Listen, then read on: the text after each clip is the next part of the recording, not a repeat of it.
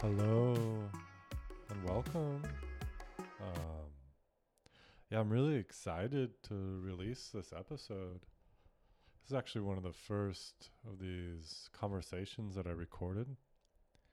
I recorded this one with my Zen teacher, Kakimyo Lo Chard. I've been working with Kakimyo for a few years.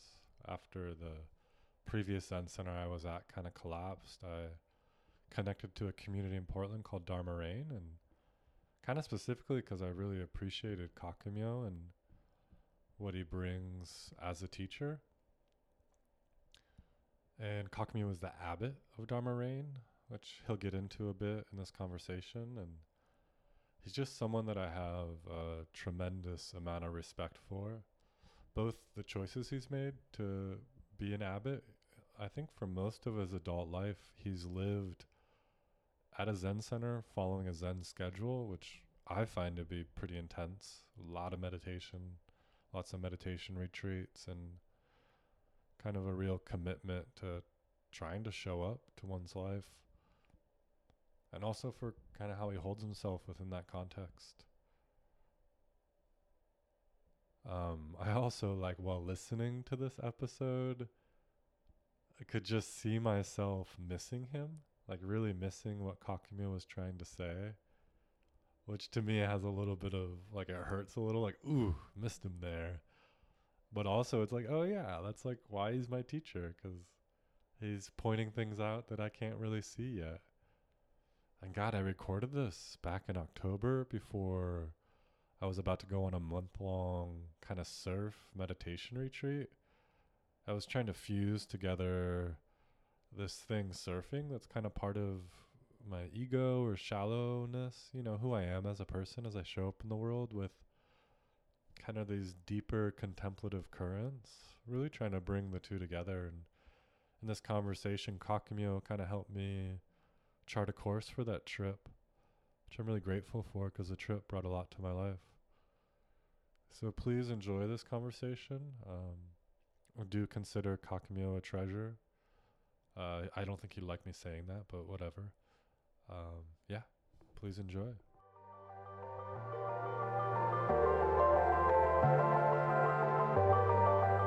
Thanks for doing this. Sure. Is it okay if we take like a moment? Mm-hmm. Yeah.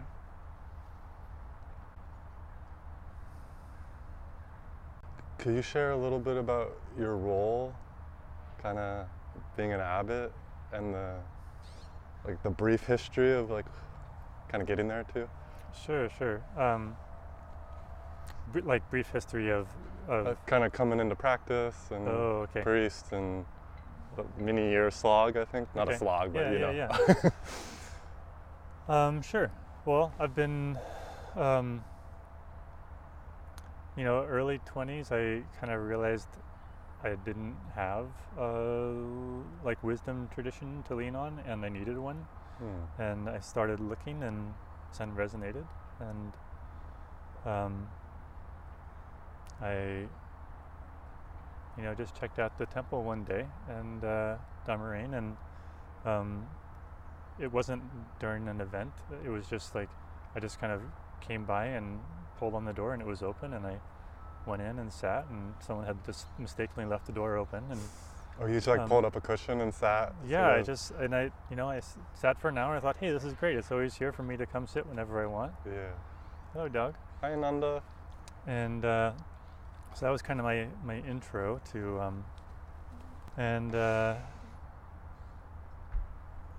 I started practicing. I did a 1 month kind of residency as sort of a trial thing, and as part of that, I realized that basically how I was living my life was to avoid suffering, and it was all indirect means of doing so, and it was all like I was in med school, and I was all this stuff that at some point, one more time removed, it would help me not suffer as much. Oh, you were sort of on a track to get out of suffering. Yeah, it just how I did everything through the day was appeasing my sense of potential future suffering. Mm-hmm. And and Zen was doing something different. Like it was a more direct method, and I was like, well, if that's how it is, if that's actually how I'm living my life, like why don't I dispense with the middleman here? And so I moved in and started training, and I just wanted to like do whatever it took so that I could do this full time. Mm-hmm. And gradually that became a possibility, and I did it, and it's been 20 years or so. Yeah. And over that time, like Dharma Reign's changed a lot. It's kind of evolved as an organization, and my teacher has retired, and so I've kind of taken her spot here. Kyogen, the other rabbit, died, and so there was a very gradual transition over the course of 6 or 8 years, really, that it was happening. And so I feel really lucky that it was allowed to kind of be like that the timing has, it's just, there's so much has to happen for that to happen in a kind of peaceful and wholesome way. That transition to kind of being abbot? Yeah. Can you speak a bit to the role of abbot, like both maybe traditionally and maybe what it means today? Generally, like the most broad is the abbot is kind of the spiritual and administrative head of a temple, a training temple where people are undergoing formation. And so it's a mix. I mean, it's all kinds of stuff that are involved in it. There's the things that I would kind of saw in advance, or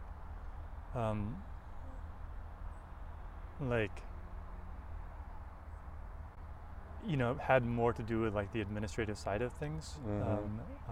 Like when you were leading into the role, sort of? Or? When I was coming into it, yeah.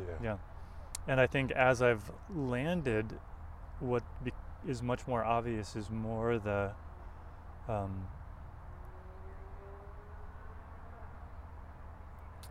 like the kind of tone setting and the like the invisible part of being a figurehead, right? Like there's the obvious stuff, but then there's the more subtle stuff, and there's also the like being kind of constantly responsive to like the tensions of the community, like what's confusing right now, what's painful right now, what's aggravating right now. I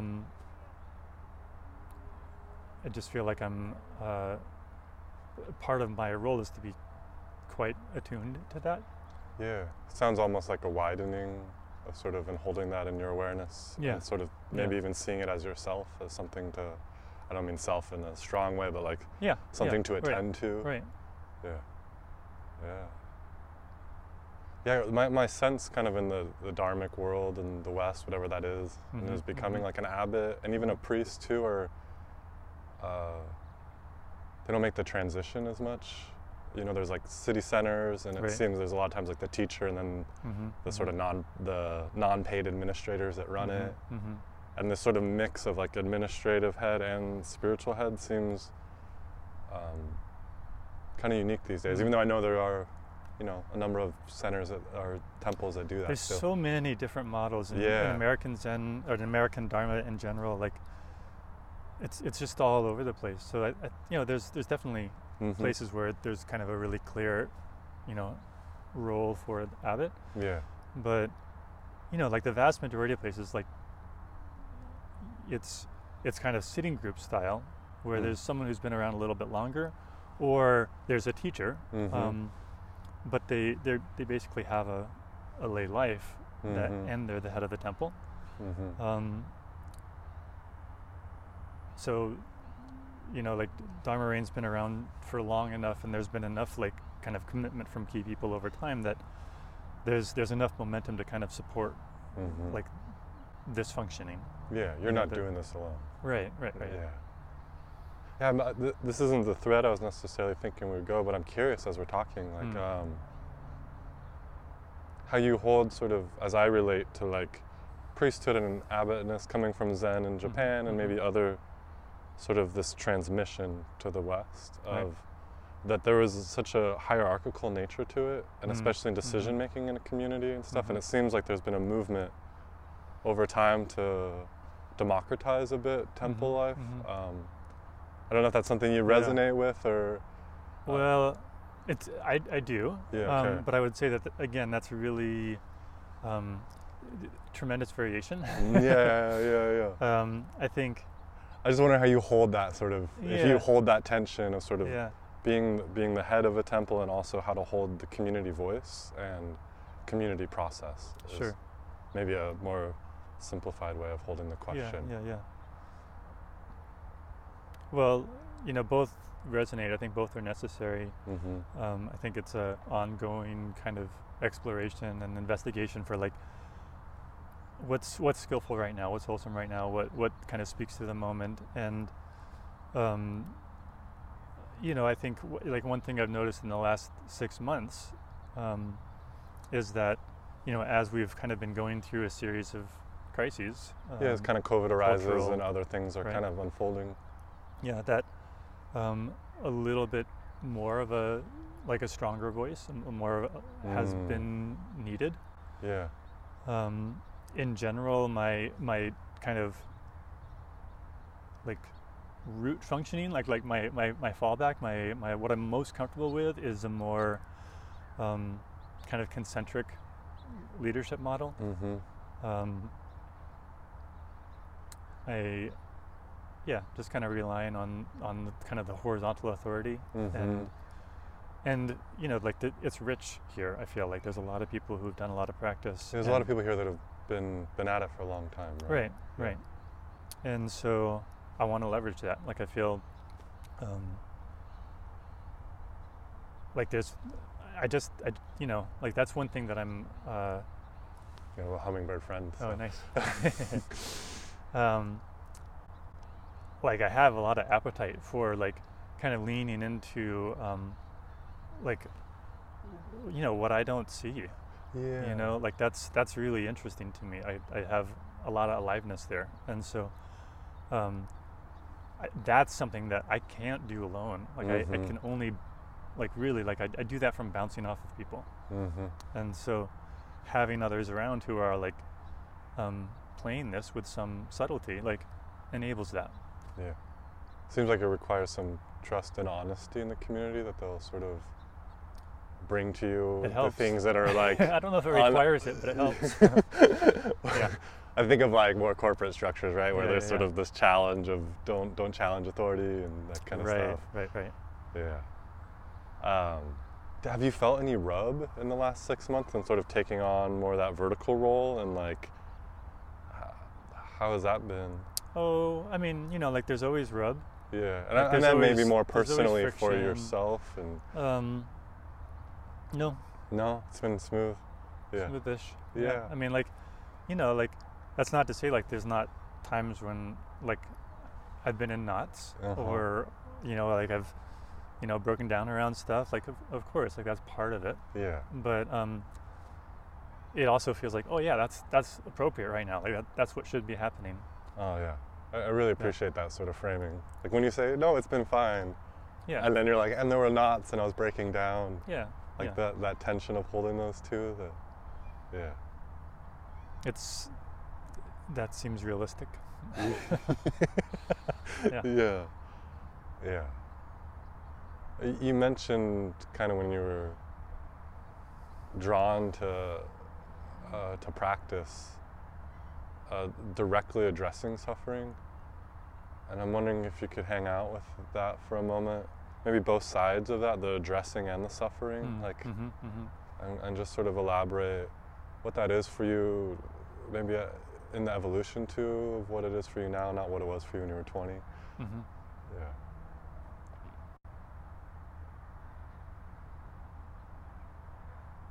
Well, I would, maybe starting with suffering. Yeah. It's this very simple and very basic sense that we're apart. That there is a boundary, and whenever that's part of the picture, it hurts. you know, like, and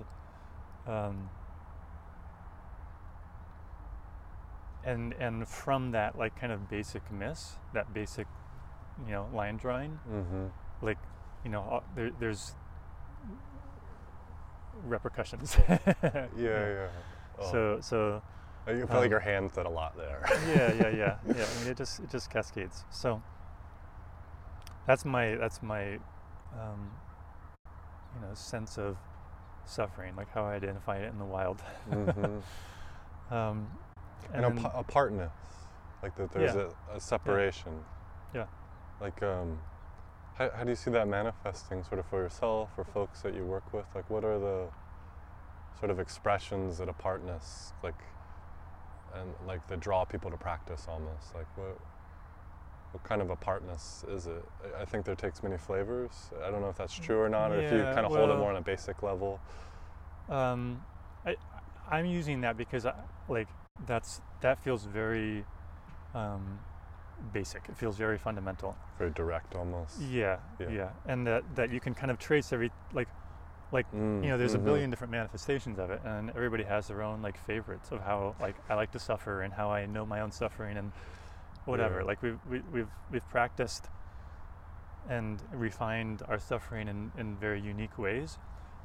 And so, like, you know, looking at a cross section of the Sangha, like, there's all these different languages of suffering that are out there, but I think they all trace back through that point of I'm different. I'm separate somehow. There's a gulf here. There's a gap here, and, you know, like, it doesn't have that doesn't have to be there. You know, there's times when, like, we look at that gap and it's obviously erroneous. It's obviously, like, a phantasm. It's obviously, like, not. It's right. We see through it. Yeah, and that seems like for practice, like with working with that gap. Can you speak to what that is for you and how you see it maybe in Zen and kind of it's technical or non-technical? Lots of reminders. Lots of reminders, like in temple life, you mean? Or well, that's one way. That's one strategy. Is, you know, like, just kind of building in enough structure that, like, you know, you keep running into things that remind you. Yeah. Whether that's, you know, formal structure, like, you know, bells and you know, a schedule, or informal structure, like if I'm washing my dishes and I'm going to be feeling my hands, you know, like that, those kinds of, like, you know, simple things that happen. The sort of intentionally building in practice into the activities of daily life. Right. Yeah, I remember the first Zen retreat I went on when I was 20 or something. I'd done a couple other, like, Vipassana retreats, and I was just struck by, like, there's no getting out here. Yeah. Like, it was like you step in the zendo with one foot a certain way. I didn't know that for a while. And like the way you turn on a cushion and how you hold your hands walking. There was, like, no looseness. It was like there's just always a chance to be like, oh, I'm not here right now. Right. Yeah. Do you see a sort of a journey or an arc of recognizing our sort of patterns of suffering and how we see them and work with that sort of, I forget the word, phantasm, or the sort of false gap that exists? Well, I may not be understanding the question. I mean, the obvious arc is that we catch the coarse ones, and then as we get better at those and we start catching the medium, and then we start catching the subtle, like, you know. Yeah. There's a refinement process. Yeah. But I don't think that's quite what you're getting at. Can you, like? Yeah, maybe I don't even know what I'm getting at. Let me take a moment.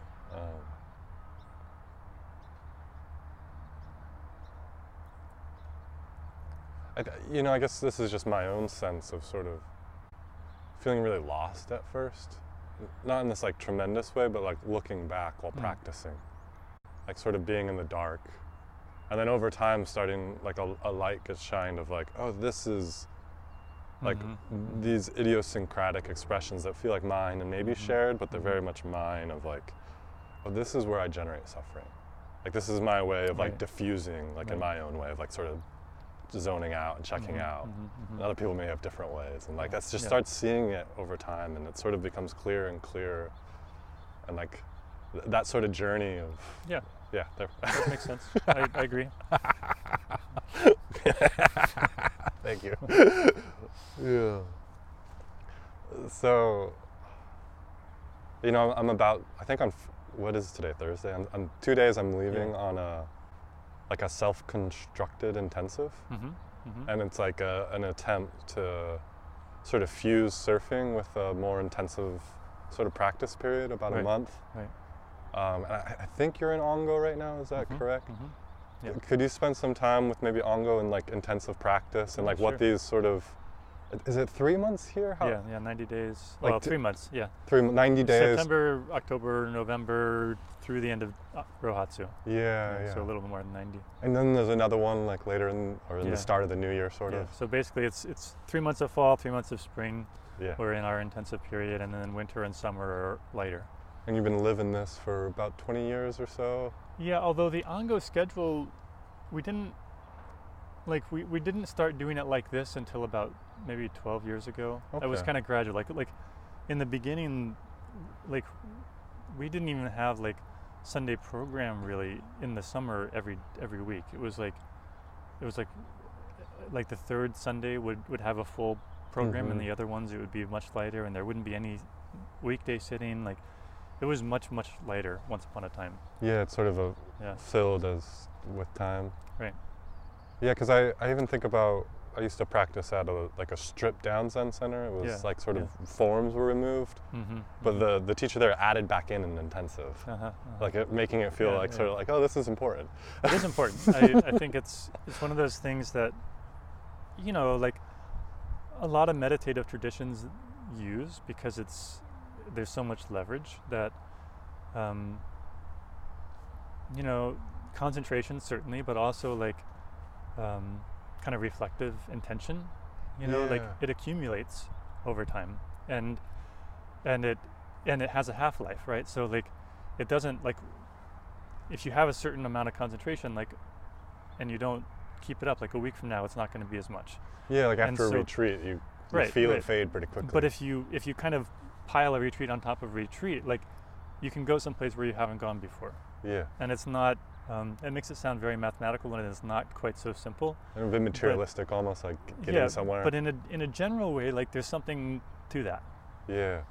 And just the kind of like the actuality of kind of cumulative practice building on itself. Yeah. And part of it is that, like, in order to do that, you're not doing other stuff, which tends to diffuse practice energy.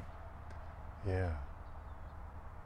And so I think that's really like a key part of like most Ongos is like, okay, so like how are you going to like keep the energy here? Like how are you going to devote it really, and not have it frittered, in like to habitual, kind of splinter off into habit energy, sort of. Yeah. And it's creating a time which is sacred, in which my intent is really for something deeper than, whatever else. Like it's aiming deeper than. Yeah. What would you say are sort of some of the elements that build that up? Maybe even that sort of aren't necessarily Zen, but like the ingredients almost, if it's sort of a meal that's being made. Time for silence. Yeah. I would say time for surprise. And so that could be like creativity, that could be art practice, that could be like working with a teacher, that could be, it could be a lot of different things, but something which like reflects aspects of you which you might not otherwise get. For some people, meditation might be part of that. I think meditation is another leg in and of itself, like just having that. I think a kind of simplicity of lifestyle, like that's really significant for me when I've done retreats, is like I want to pare away as much as I can like the retreats that have been most significant for me have been ones in which I've really like brushed aside like the as much as possible of like everyday life, and really like given myself to this process. I don't think you're saying this, but I hear in there like almost a bit of a dualism around sort of everyday life and these practice periods. Yeah. And like I think you knowing me, that's like a tension I have in my own history and self. Throw me in a retreat context, I feel fairly comfortable. Throw me in like a mall or like at certain meetings, I'm like, oh man, this is not safe. Sure. So like how do you hold that sort of that this is about everyday life, right? It's about how we show up as people, but then there's this sort of paring down. Well, like when it's time for the meetings, like do the meetings and be wholehearted and thorough about it, and you know, like, but part of being able to offer that graciously is that, like, some of the other stuff that's more subtle is I know I have confidence that that's being taken care of, right? Like I'm doing that work, and so now that it's not retreat, I can play with Excel spreadsheets, you know, or whatever it is I need to do that feels very kind of mundane at times. Yeah, what I heard in there a bit was like that subtle, which maybe is hard to put more words to, but like it's hard in everyday life. It's hard to attend to that and give it the energy or relationship, and that these pared down periods kind of allow us to connect to that subtle dimension a bit. I see the squinty eyes. Yeah, I like. Would you reframe that, or how you would hold that differently? Yeah.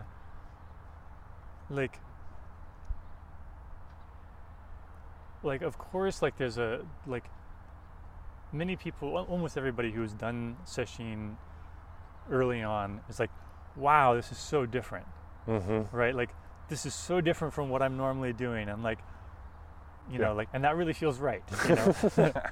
Lots of gratitude, and so, right, yes, of course, but that's not like, it's not all the way true, and as people do a lot of sesshin, as they do a lot of retreat practice, a lot of on-go periods or whatever it may be, that distinction between the two gets finer. Like it's not as obvious, you know, because it's the boundary is more permeable, and we're more practiced in bringing that kind of liveness, richness, vulnerability, authenticity, whatever it is, into mundane, crappy stuff. Right? Yeah, I appreciate that. Yeah. I mean, as I hear it, it's sort of opening a door that allows it in the other side, like kind of into everyday. Maybe that distinction even fades a bit, sort of. Yeah, I think so. I think it does, and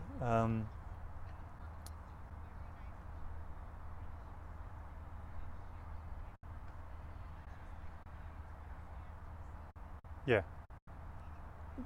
But I think the original point that I was please going for was that like there's so much energy that goes into like it's not even like the like logistical stuff. It's just like the habitual like kind of like momentum of life, and so much of that is optional, and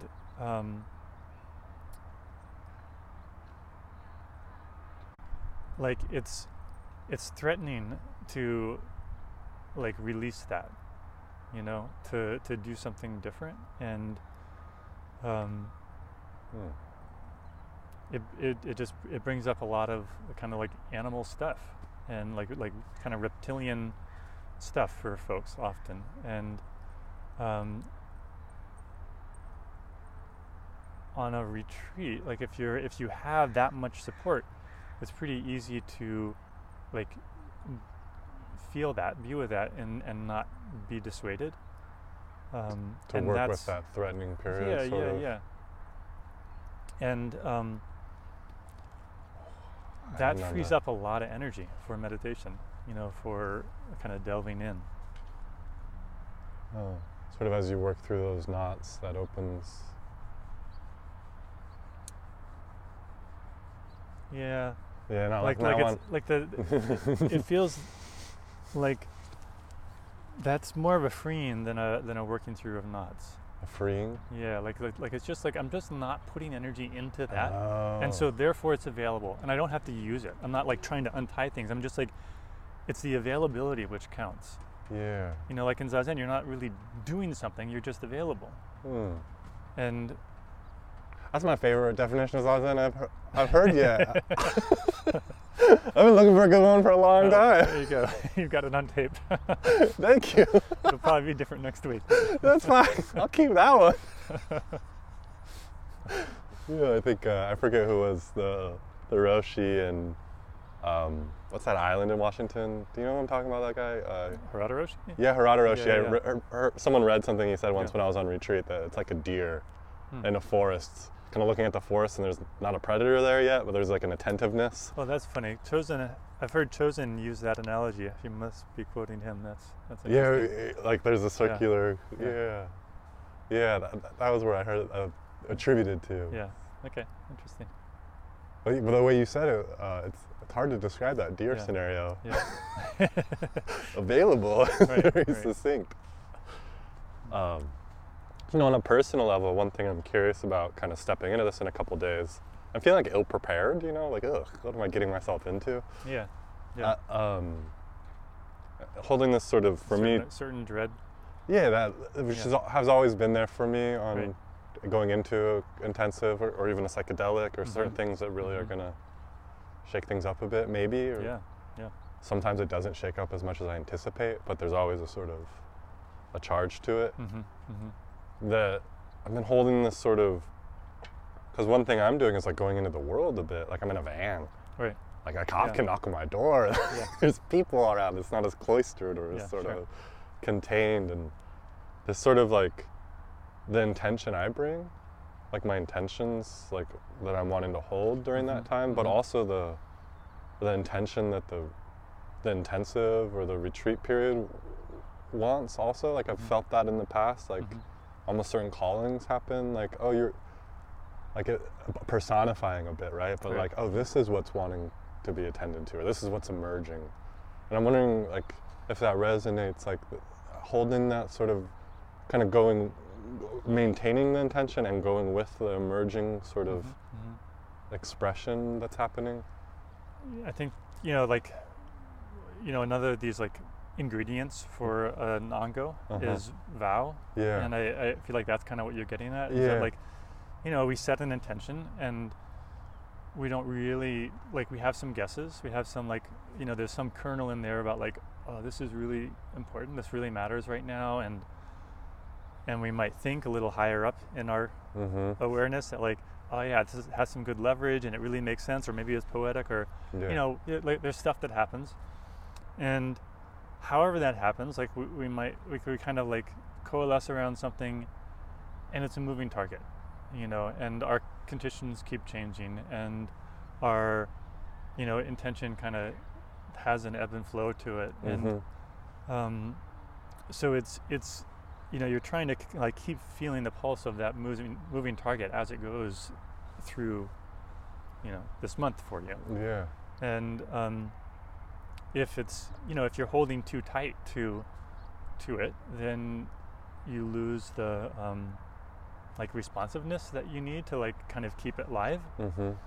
And if you hold too loose to it, then you kind of forget, like, what am I here for? Or like, you lose some of the intensity, right? So it's the two sides of the road. You don't drive off either one. Stay. Keep veering back towards the middle. Yeah. One of my like curiosities, like on a kind of transformational level, is someone that's been interested in that for a while in different domains. The camera shut off. Oh no. Or the light did, at least. Oh no, I think Ananda moved it quite a bit. Oh. Here, let's hope that gets you good. This one we can use, Let me reconnect. Sorry. Oh, it's like, thank you for that heads up. That was appreciated. I now know how long they last. Oh.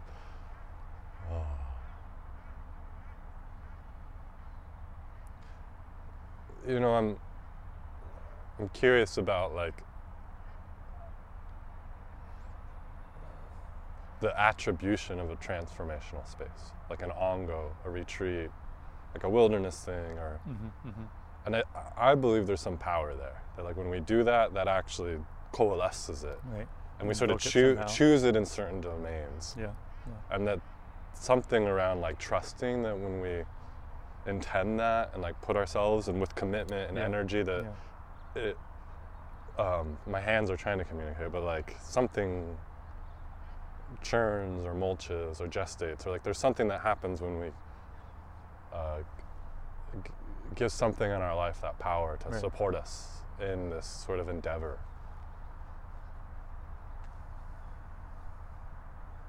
I agree. Yeah. I think, you know, people have expressed that in many different ways over time. And it's felt differently to me at different times.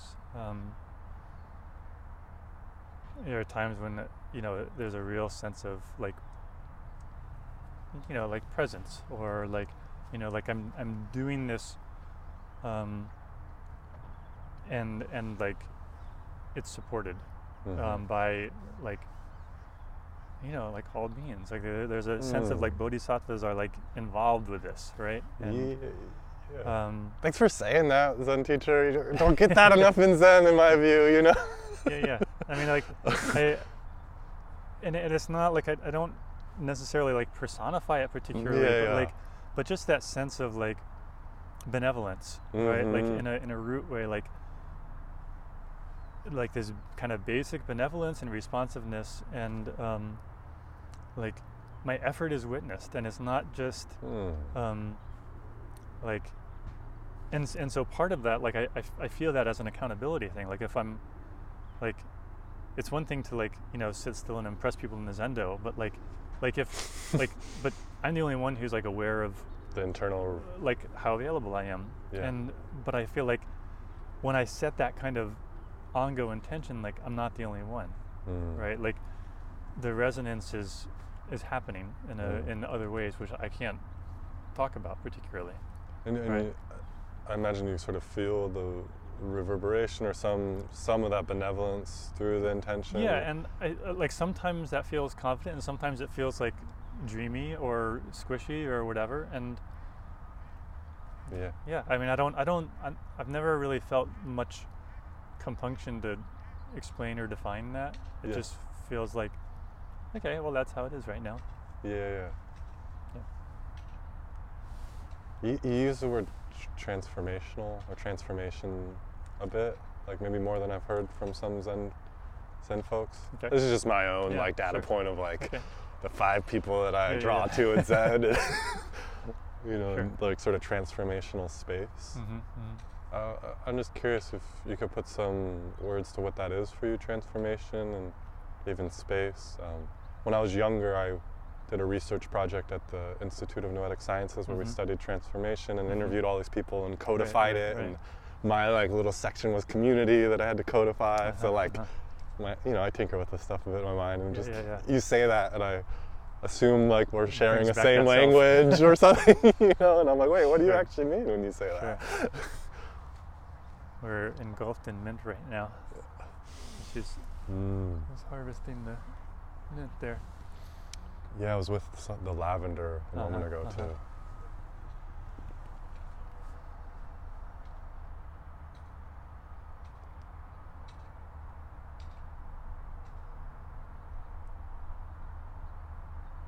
Well, I think there's a lot of different ways to talk about that. I mean, like in the one, like there's the self which smells mint and lavender, and the self which didn't, and like, you know, like there's just those, like, that it's kind of trivial, but actually it's not. Like, you know, just that constant refreshing, that constant newness of life, that like, You know, we tend to gloss over that, like how different one moment of experience is from the next, and like imagine this continuity, and like, it's such a big mistake. Like there's so much like lost there, and so much like sharpness and richness of like vividness. So that's one aspect. I think the aspect that I was talking about before has to do with like a willingness, like an invitation to you know, be someone different. And you know, we have, you know, it's very similar, like, you know, to the mint. Like there's a sense who I think I am, and it may not be what's needed right now. And so if I'm stuck with that, if I'm holding on in, you know, lots of ways, I don't have anything to offer. Thinking of someone I was with yesterday in a psychotherapeutic context that through the work was like, I don't know who I'd be if I wasn't disappointed in myself. Like seeing the disappointment, and like I felt this sort of like, what happens if I don't know if I can put this down. Yeah, right. As painful as it is, and so that's a transformative space. It's like that, like the person got to a point of like, oh, there's a pivot, and I could either pivot or I could not pivot. Like that's what it's about. Yeah. And you know, most people have to see that a lot. You know, and it's, you know, before they can do it, and they have to, you know, go through that process in many facets of life. Yeah. You know, like just because you can do it around red lights doesn't mean you can do it around like your boss. Yeah. Or your mom or whatever. Yeah. Or the homeless person down the street. Or, yeah. I feel really drawn to asking you about ancestors. If I could, like, why that I think that's emerging as we're together is part of this project that I'm doing is around my dad and our relationship, which he left me when I was 5, came back later in life, and you know, we've tried to work it out as best we can, you know, for some of it. with that history, you know. Yeah. And he was a surfer, like a pretty prominent surfer in the 70s, like before pro surfers were really a thing, but he was like kind of on that vanguard. Yeah. And it's like who he is on some level. But he stopped when he was like 23, 24 and kind of went down a different path with drugs, and partially why he wasn't in my life. Yeah. And I had this interesting thing happen with my grandpas that I learned later that they both wanted to be psychologists. You know? And both then like grandpas on either side. after I was sort of like in that trajectory in life in college and stuff. And I was just like, oh, that was interesting. And then this sense with my dad too that like something in me needs to surf. I don't really get it. And it was like later in life it sort of turned on. Like it was always been there a bit with me when I was younger, but a few years ago it was just like, this is the only thing one of the few things that seems worth it to me in life that I don't have to try to do. Like I wake up early for. You know, I don't wake up early to come to the temple anymore, but I wake up early to go surf. And this sense of sort of like an ancestral heritage there, that there's something that's continued. And I think that's like a real part of Zen in a way, and I think of Dogen in that, and sort of maintaining the activity of Buddha ancestors. And I'm just curious for you what sort of ancestors are in your sense, and kind of wherever that goes for you, not that you can give a definitive kind of statement right now.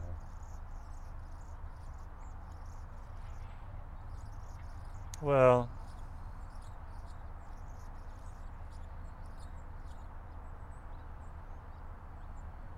yeah, I mean it's a really rich topic in general, and for me. Hello.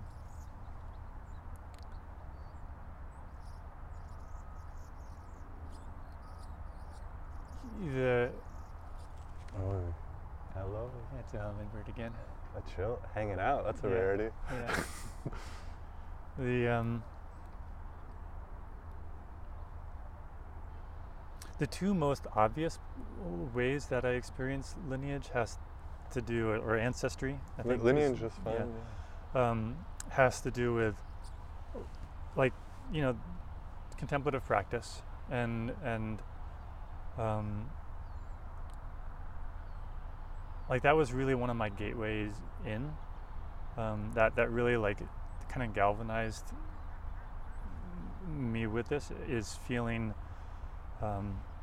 in a very, very like visceral animal way, like a sense of responsibility to the effort that has gone into this over time, to the effort that people have put into, like, not like, continuing the Zen tradition, but also like in a more broad sense, like just like dealing with their stuff, like really seeing deeply. And it's so difficult and precarious and threatening, like it takes a lot. It demands a lot of commitment, a lot of dedication, a lot of sacrifice to put that amount of that much at stake. And because people have done that through time, like, we get to do it now. Mm-hmm. And so, like, I'm delighted to have that like responsibility, like to like, feel that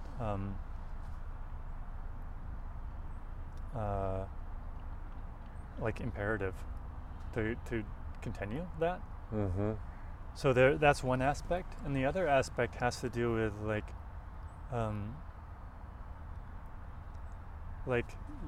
it's this really, like it's the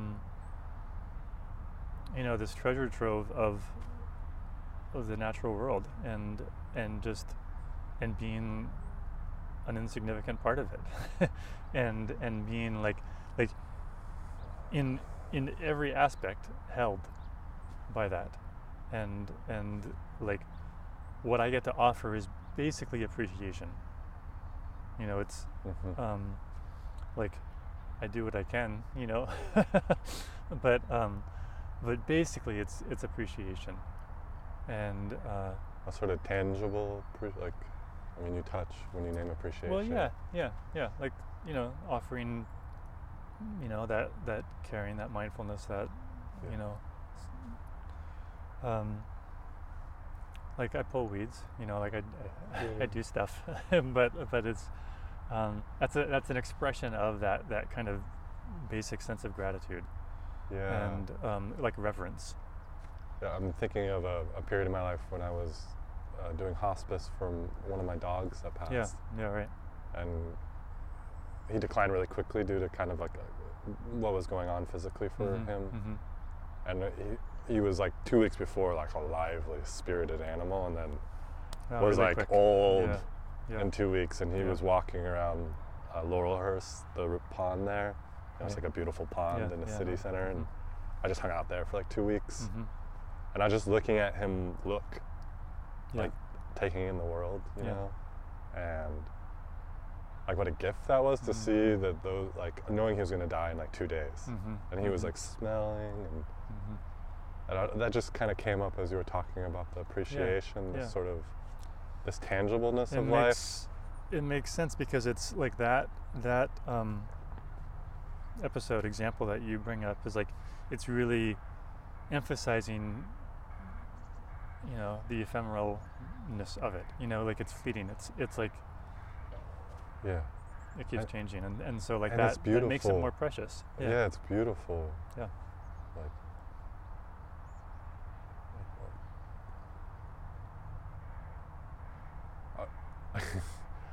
I think we were talking a little while ago, I don't remember when this was months ago, like someone had asked you to go on a radio show to give like a little plug around, and you're like, I'm not going to talk about emptiness for 20 seconds. Oh yeah, right.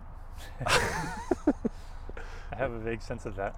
Yeah, so you don't need to know. Yeah. Can you talk about emptiness a bit? Yeah. And I'll give a little more context, a little more priming. Okay. Part of this kind of this retreat or this intensive, and it's like connected to my dad and surfing. I got the same surfboard that he had, not exactly, but what he rode when he was 25, and I'm going to take it to the spots that he rode that I actually haven't surfed before, even though they're really close. You just become very like niche when you surf. Like I go to this one spot only. Right. Like my dad surfed 40 yards up from there. Not quite, it's like a mile and a half, but you know what I mean? I've never been there once, even though I know of it. So I have his probably really different. I mean, 30 years of shifting sand. Like I'm excited to talk to him about like like after I surf his spot, describing it and hearing his description in that. Because waves change and culture changes, and even surfing with the boards they ride. I'm going to be riding a board that's weird for right now. Yeah, right. Especially in Southern California. And my dad was really into barrel riding. Like drop it, it's like you kind of drop into the wave and it curls over you. And there's this sort of pause moment where you want to slow into it. But you have to get out too. Yeah. And it's sort of like the apex for surfing in a lot of ways. Right. I don't get out very often, I can get in. So like one of the, maybe even just the narrative framings of the trip is like getting out of the barrel.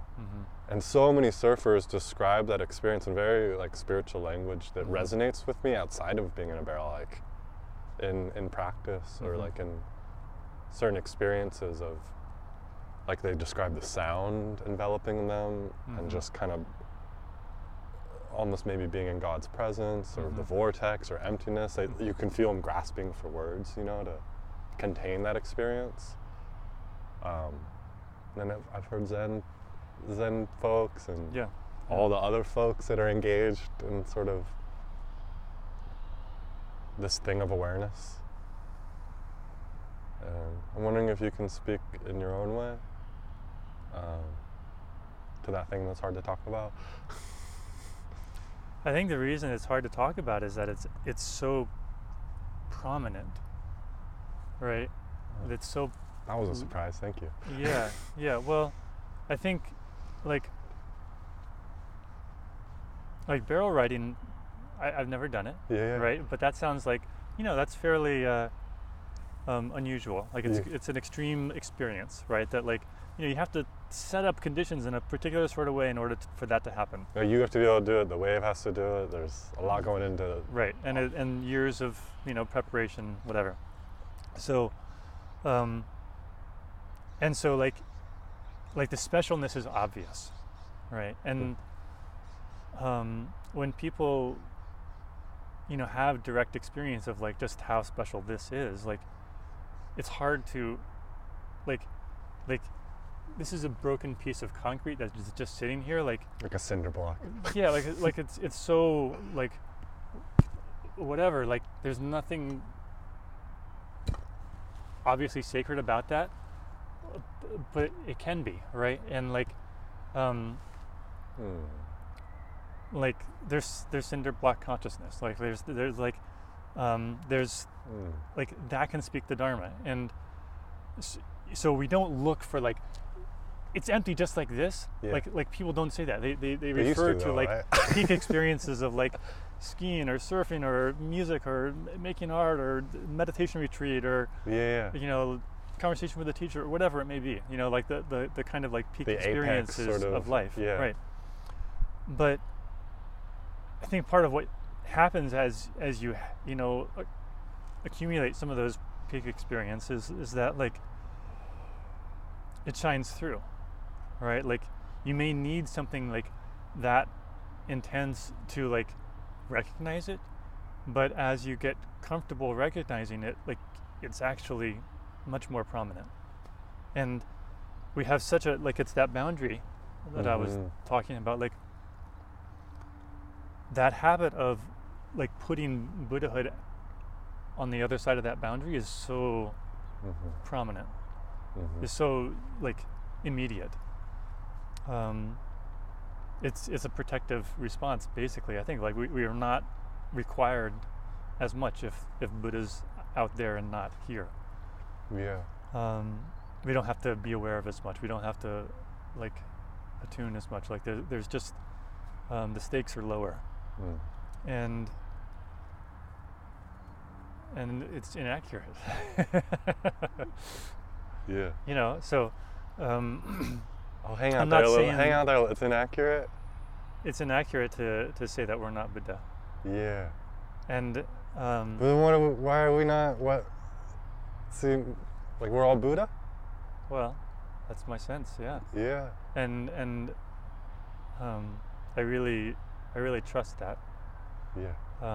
That's not to say that I'm always in touch with it or I always remember it. Mm-hmm.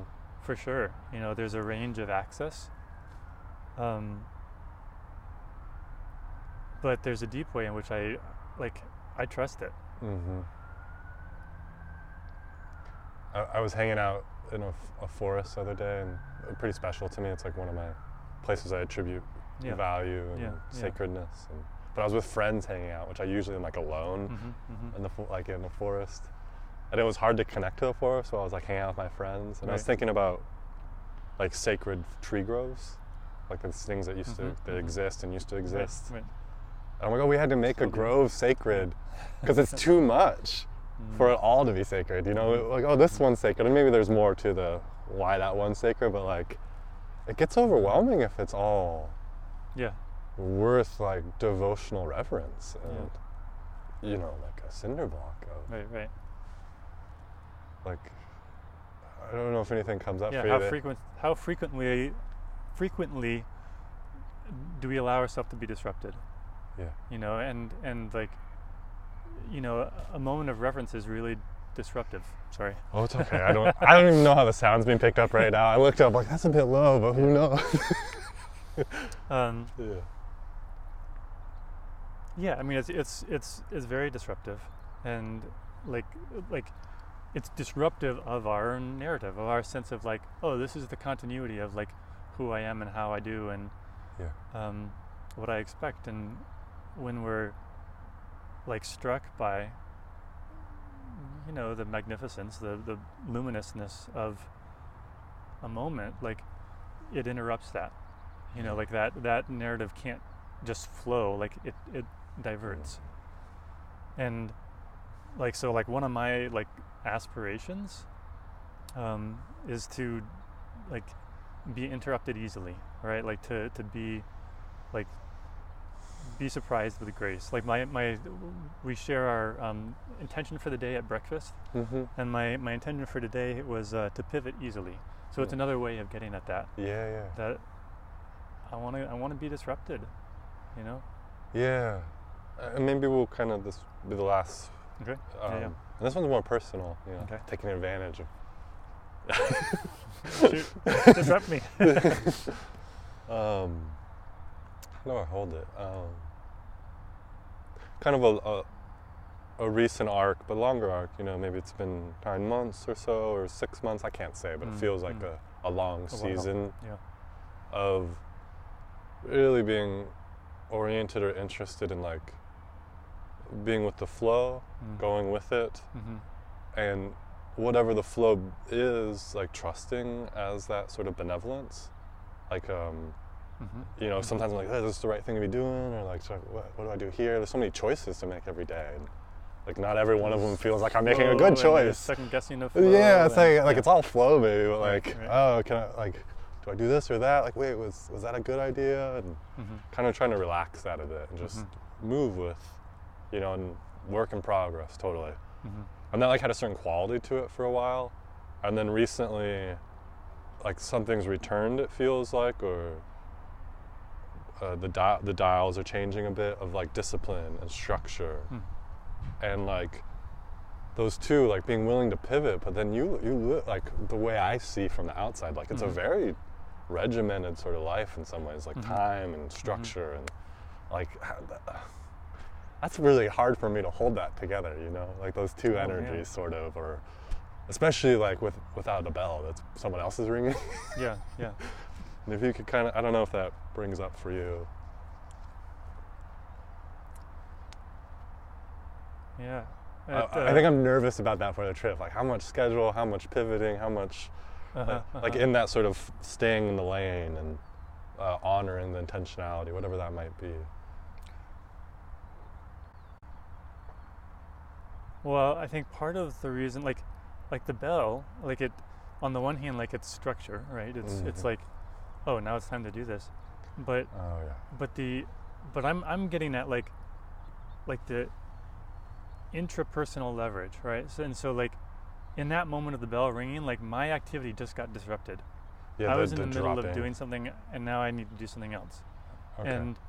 And so like yes, it's structure, and that's a particular kind of but it's also this like invocation of like ephemeralness. Yeah. No, thank you so much. I was appreciative of that. That's sort of that pivoting coming from maybe like an organized sort of rhythm or structure, but then also from all the other ways that it happens. Like, I mean, it's always me bouncing off of it. Like that's my experience again and again.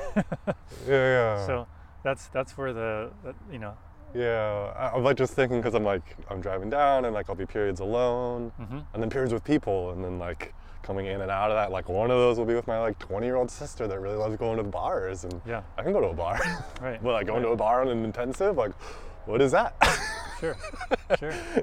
So, I think like you're gonna have to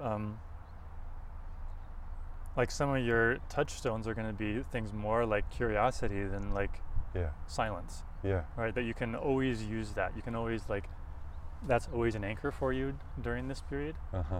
It's like, well, what do I learn here? Yeah. What does this tell me? Show me about myself, or what is this? Yeah. Cool. Thank you so much for hanging out, man. I really appreciate this. Sure.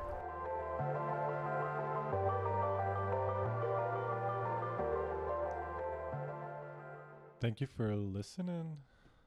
Really appreciate Kakmio taking the time and sharing what he's got. When re-listening to this episode, there was a lot there for me.